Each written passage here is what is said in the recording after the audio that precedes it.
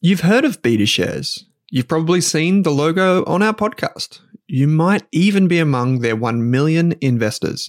So you can imagine that I'm delighted to say BetaShares is the official ETF partner of the Australian Finance Podcast. With nearly 100 exchange-traded funds, you can go to betashares.com.au and immerse yourself in ETFs and unique insights covering all of the sectors, themes, core and satellite positions you could want. Think cybersecurity through the Hack ETF, robotics and AI with the RBTZ ETF, and uranium with the URNM ETF. The list goes on. To explore the BetaShares ETF range, visit betashares.com.au, read the relevant PDS and TMD on the website, and consider if the fund is right for you. BetaShares Capital Limited is the issuer. Is there a Spotify Wrapped for investing? If you want to invest in shares or ETFs, our friends at Pearler are more than one step ahead of the curve. On average, people who use Pearler invest $1,750 every month. That's what we want to see, proper dollar cost averaging.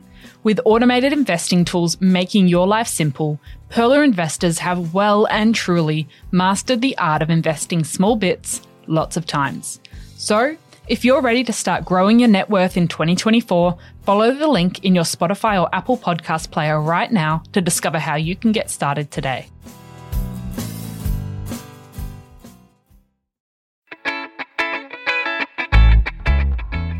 Welcome to the Australian Finance Podcast, a podcast for people who want to learn more about their personal finances and get the most from their money. This series is hosted by Kate Campbell from How to Money and Owen Raskovich from Rask Finance. The Australian Finance Podcast is provided for educational purposes only. The information is general in nature and does not take into account your needs, goals, or objectives. What that means is the information does not apply to you specifically. So consider getting the advice of a licensed and trusted professional before acting on the information. Kate, welcome back to the Australian Finance Podcast. Yes, today we're going to be talking about listed investment companies, otherwise known as LICs. LICs. Okay, so LICs, not LICK? Yeah. Okay. No licking anybody. Yeah, nice. So these are pretty popular on the ASX, the Australian Stock Exchange. And some people might weigh them up beside like managed funds or ETFs and index funds. They might be thinking LICs sound very similar to those things. Yeah. But they're a little bit different, right? Okay. Do you want to explain what a LIC is, or do you want me to explain it? Oh, I'll give it a go. Then you can jump in. So we're talking about a company that's listed on the Australian Stock Exchange, which is the major market in Australia for buying and selling shares. And instead of being just a privately traded company where you can't really access it, it's publicly traded where you can buy and sell shares in the company. And the company itself then invests in, it could be shares, I think they can invest in all sorts of different things. Whatever, underneath whatever they want to. And you can buy and sell shares in that company without actually having to buy and sell the underlying assets. Okay. So let's imagine... because I find it's a really good to use an example because we're about to talk about two different types of prices. So let's imagine I give you $10,000 and then you go invest that in some shares.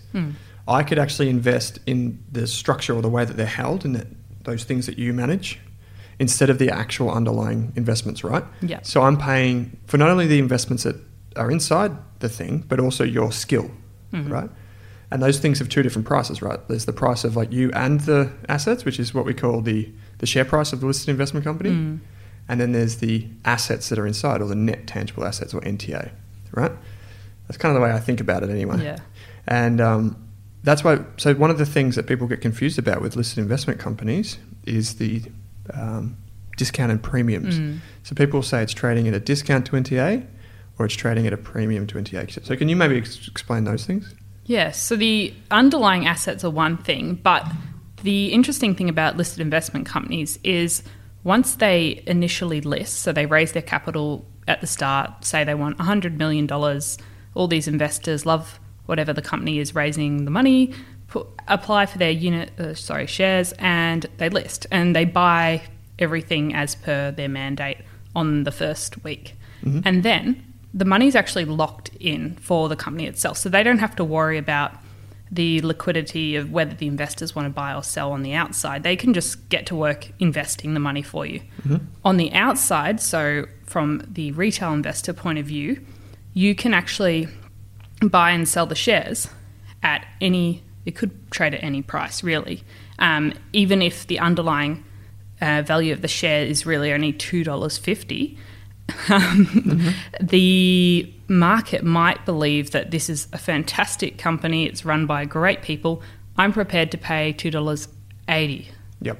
But it's only actually worth $2.50. But I think long term it's going to be worth more, so there's more demand and pushes up the price. So you can pay a premium, and alternatively you can pay a discount. So it might be a lesser known company. So I've seen that with LICs that have they're smaller, they're lesser known, they haven't really spent any money on marketing, maybe they're actually performing badly, and people are anticipating even worse performance, so it might be trading at a discount to the actual value of the shares underneath, or it just might be going through a rough patch, or LICs might be out of favour at the time and everyone just wants to get out, so people are prepared to sell their shares in this company for less than they're actually worth. Okay, so let's just break that down a bit and use an example.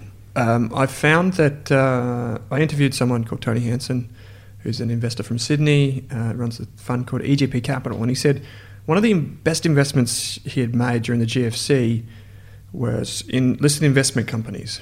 And what he saw was that the listed investment company's share price was 60% of the value of the shares inside the portfolio, or inside the listed investment company.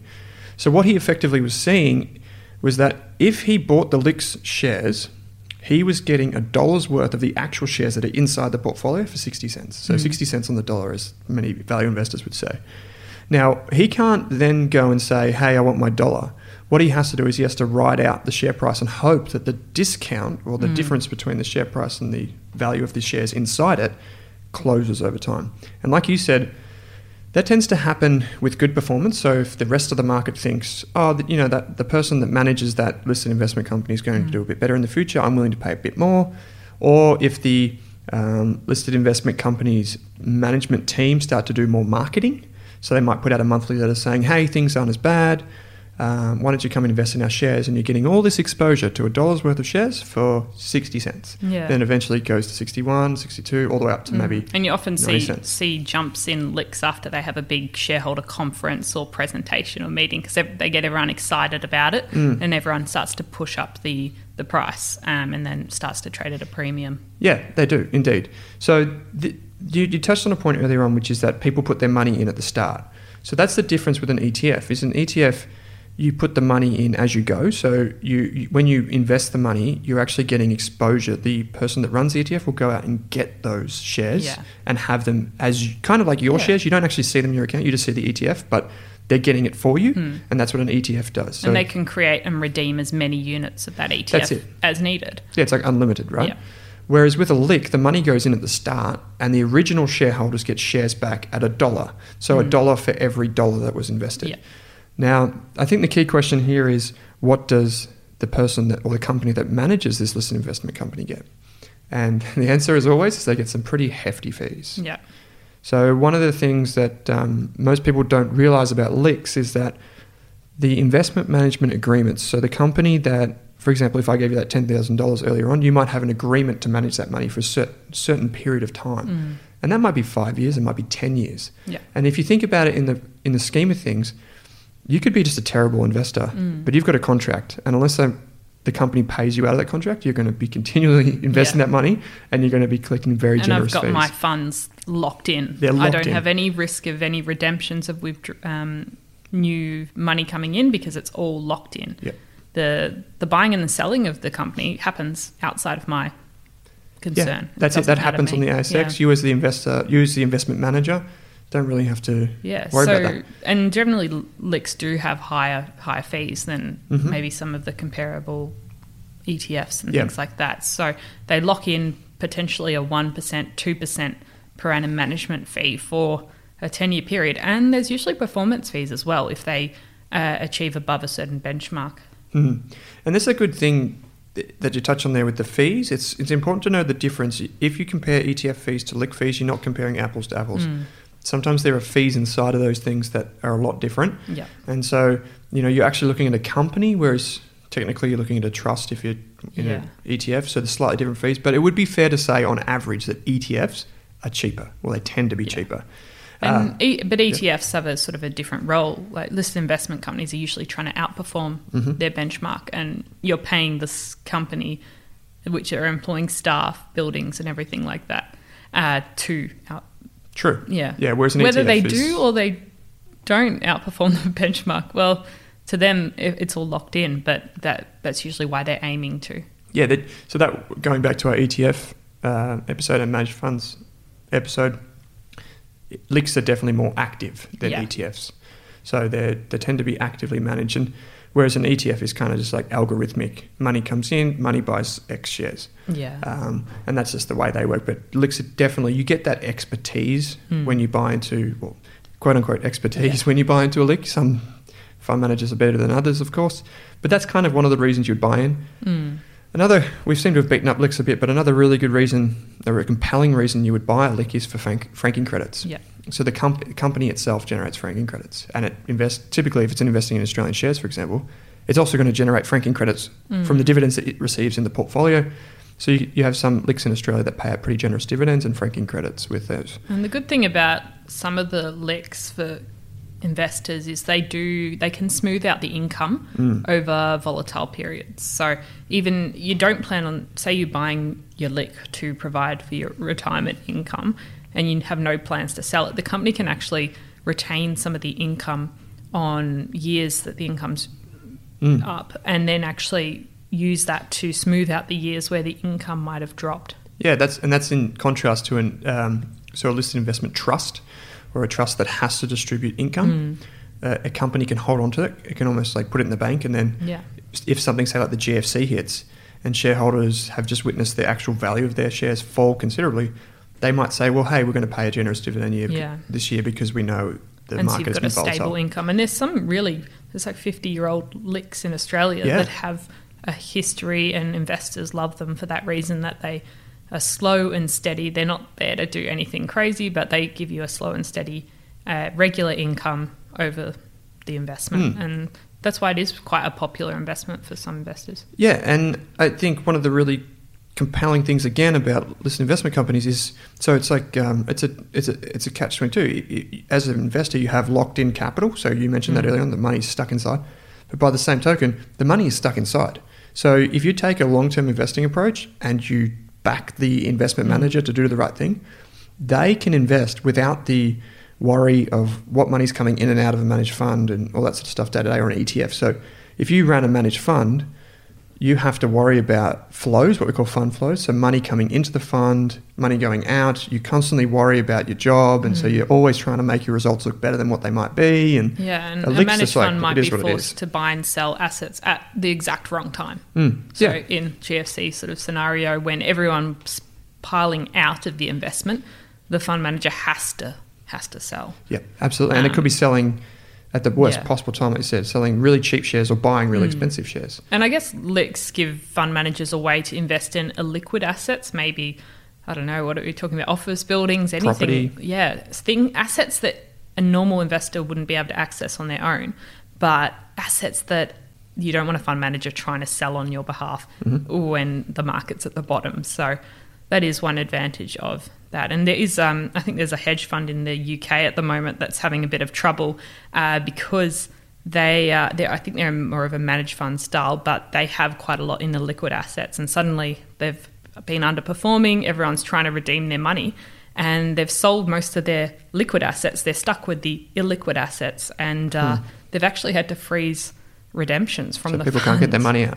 Yeah, and they're having to shift the portfolio because suddenly the whole portfolio is stuck in the liquid assets. So, those. Yeah, so in a former life, when I was a funds researcher, we would see that. So we would still see companies or funds, these managed funds from the GFC, that was still frozen like 5 years later because whatever was inside the portfolio couldn't be sold. Yeah. So that stuff happens. And with LICs, I guess you don't have, that's not as big of a risk. Yeah.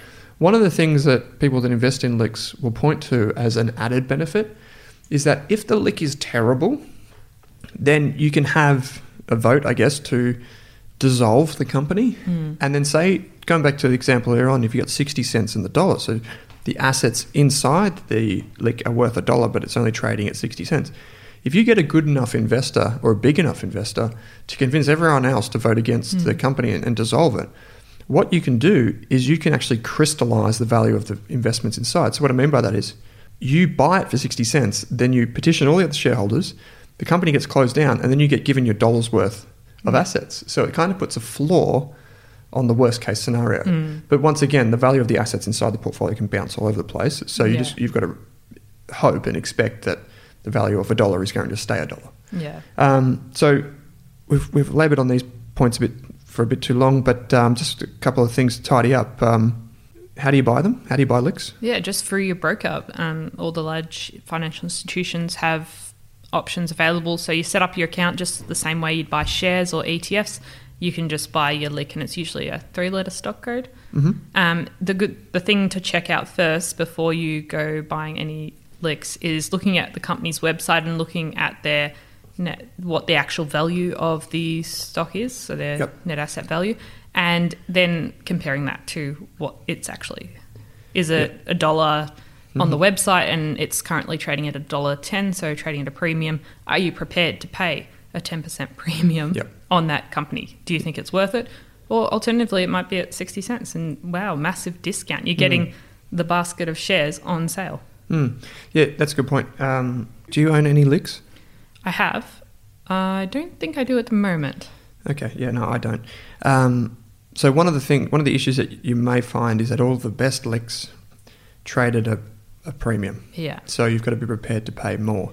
And they've got a very loyal and stable client base.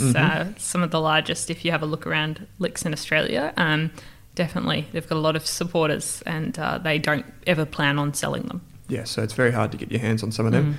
And generally the better LICs are keeping the market informed regularly, so it's harder to take advantage of any momentary falls. But one of the points that people like to make also is that you should only ever buy LICs at a discount.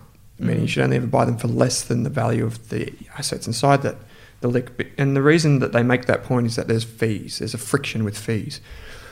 So you have, a 1% fee plus a performance fee. You should be paying less than what the price is on market, because you could just go out and buy them yourselves.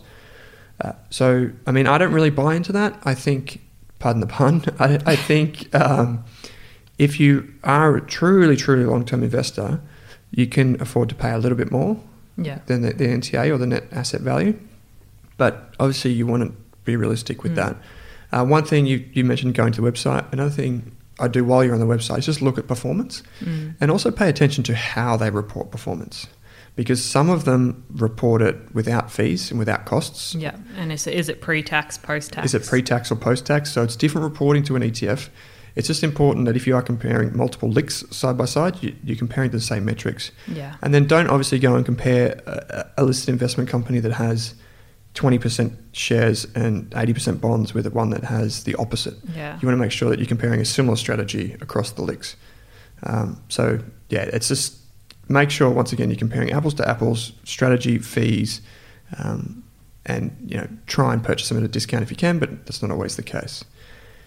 Anything else, Kate? Have we missed anything? I think my big question for you, as the expert here, with the rise in exchange-traded funds, do you think LICs are a dying investment breed option? Well, you made the point earlier on about some of these LICs have been around for many, many, many years.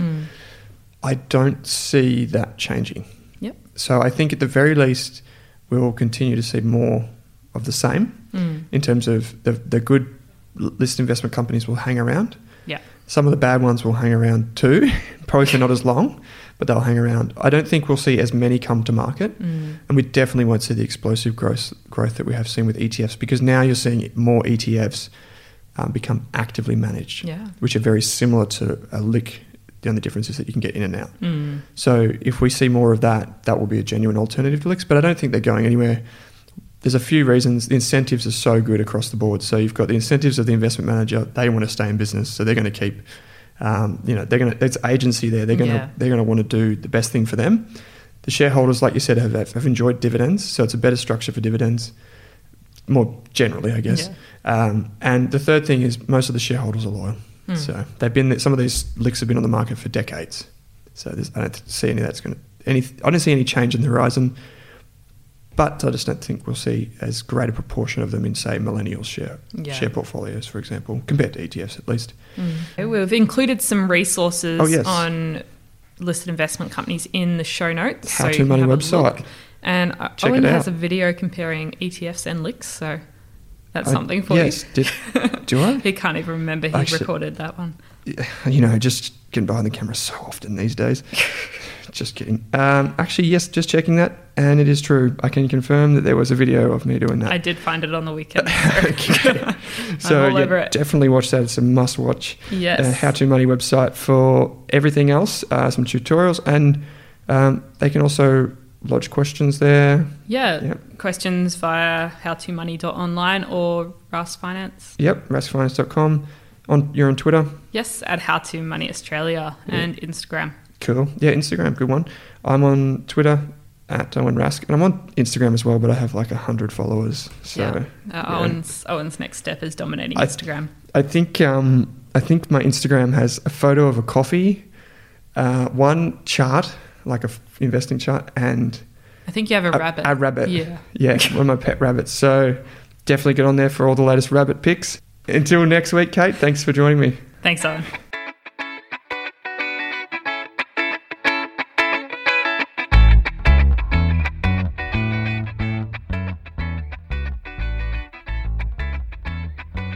Are you thinking about starting your wealth creating journey, but not sure where to put your hard-earned dollars? InvestSmart can help. InvestSmart offers a free quiz that makes it easy to find the right InvestSmart ETF portfolio to help you reach your goals. Just visit investsmart.com.au and hit Get Started. Answer a few simple questions about your goals and how much you want to invest, and you'll get a tailored statement of advice with a portfolio recommendation. You can visit investsmart.com.au for a no obligations free statement of advice. This ad is brought to you by InvestSmart Advice, AFSL 334107. For more than a decade, I've been hunting for the best investors and their methods, strategies, and tools for investing. After years in the industry, countless books, a few degrees, and 1,000 podcasts and live shows, I've rolled this accumulated knowledge into something called Rask Invest. If you've ever heard me talk about a core and a satellite, active and passive, true long-term compounding, or you simply want to know exactly how I would invest, now is your chance. Rask Invest is our new investment service, designed for all types of investors who want professional management of their core portfolio at a low cost from a team they trust. Rask Invest helps you automate your wealth creation and passive income. Simply click the link that says Invest with Owen in your podcast player to join one of our live platform walkthroughs or book a call with us. You can also view the Rask Invest PDS and TMD and get invested with me.